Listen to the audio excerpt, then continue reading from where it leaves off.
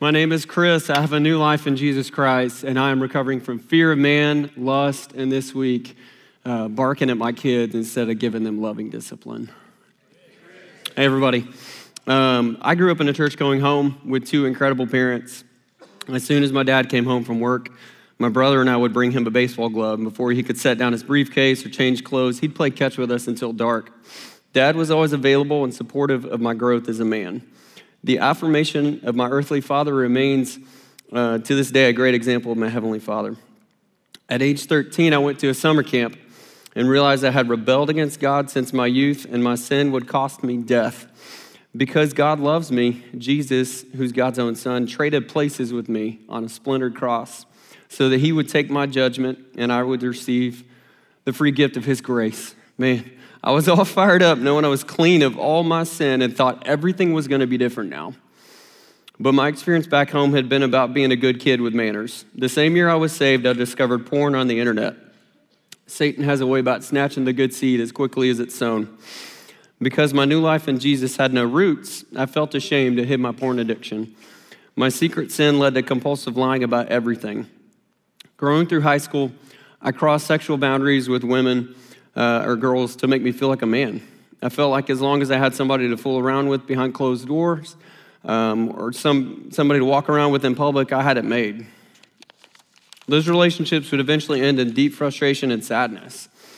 As a teenager, I'd missed God's plan for how men should honor and protect women, and instead I used them for my passions. I obscured Jesus' teaching in Matthew 5 that says, even to dwell on a woman lustfully is the same as committing adultery. Man, I was an adulterer thousands of times over. What I wish I'd had as a young believer was somebody to connect gospel truth to a transformed life in Jesus. What's that even look like? Mentors are not just for recovery circles. Some of us need to step up and mentor a young pup in their faith today. I left for college with a spiraling porn addiction, broken trust with my parents, and a desperate need to be affirmed by other people. In college, I started drinking excessively on the weekends just to feel accepted by others. Man, and it numbed the void in my life for a couple hours at a time. In 2007, I arrived at Watermark one Sunday morning, and I was a mess. In God's goodness, one of the first men I became friends with shared openly about how God had forgiven him and was healing him from decades of sexual wreckage. Man, say what? I had to check the sign to make sure we were still in church.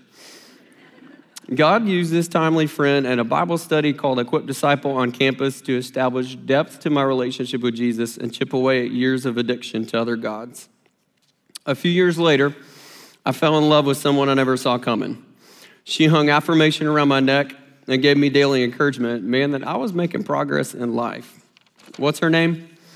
Most people call her the Marathon, but after 20 miles or so, I had other choice names for her. Now, don't hear me saying all fitness is bad. In fact, the Apostle Paul uses the analogy in 1 Corinthians 9, do you not know that in a race, all the runners run, but only one receives the prize? So run that you may obtain it. My hang up with Miss Marathon was that her medals and the euphoria from finishing a race took the place of a greater prize, being significant in God's eyes. He holds a crown for me that won't rust. One afternoon, from the physical stress of pushing my body to the limit, I started having heart palpitations, which led to many months of unexplained panic attacks, dizziness, and constant anxiety. All the doctors I saw said, man, you're healthy as can be. Your vitals check out normal. But at times, I literally thought I was going to die. My inability to find center of gravity again drove me to Regen. The first night at Regen, I was amazed at how excited the leaders were to boast in their weaknesses. Man, that's not normal. I thought you people are either out of your minds or you really found something. Step one was pretty glaring for me. In step one, we learned we're powerless over our addictions, brokenness, and sinful patterns. That in our own power, our lives are unmanageable. Yep, check, check, check. My body and mind did not agree with the truth I read at times, but thank God I had an army of friends and community who lifted my eyes to look my Heavenly Father in the face. In step 5, we confess to God, ourselves, and to another human being the exact nature of our sin. Let's go.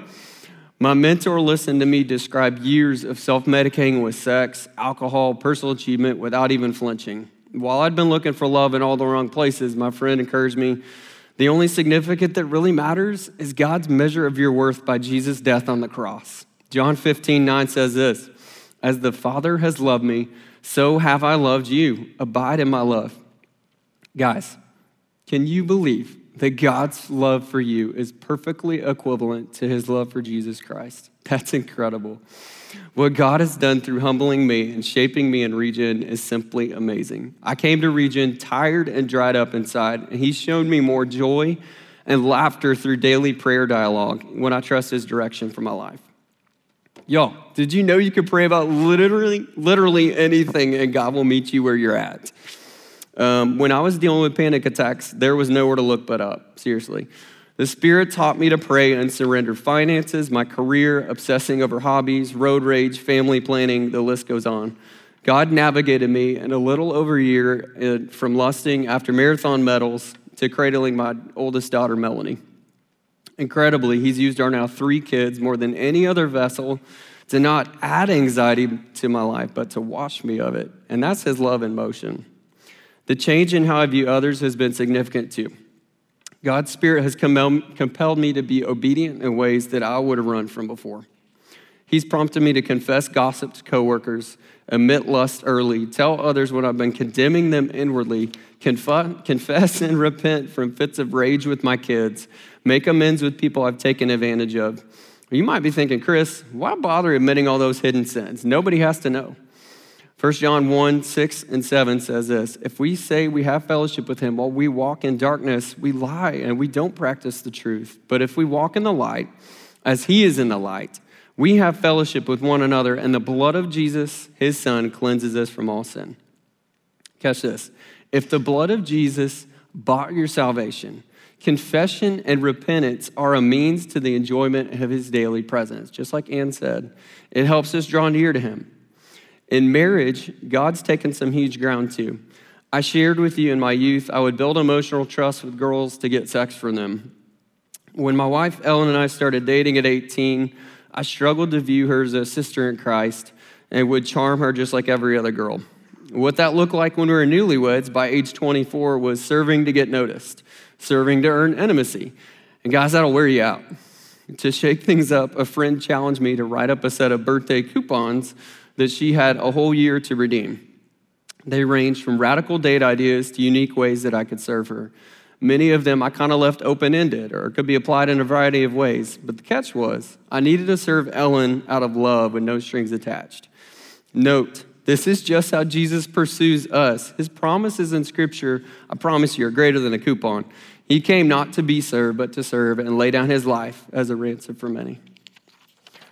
I honestly had a blast rediscovering what matters most to my bride, as a lot had changed since we added 3 kids to the house. The most important thing I can share with you tonight is this. Jesus is alive. He's the King of Kings, and he loves you. If this is your first night, please hear me saying this. Every single one of us came in with a past, but I thank God he's the Redeemer of every human soul. No sin is too great, no person too far gone. My name is Chris. I have a new life in Jesus Christ, and I'm recovering from lust and fear of man. I give God all the glory.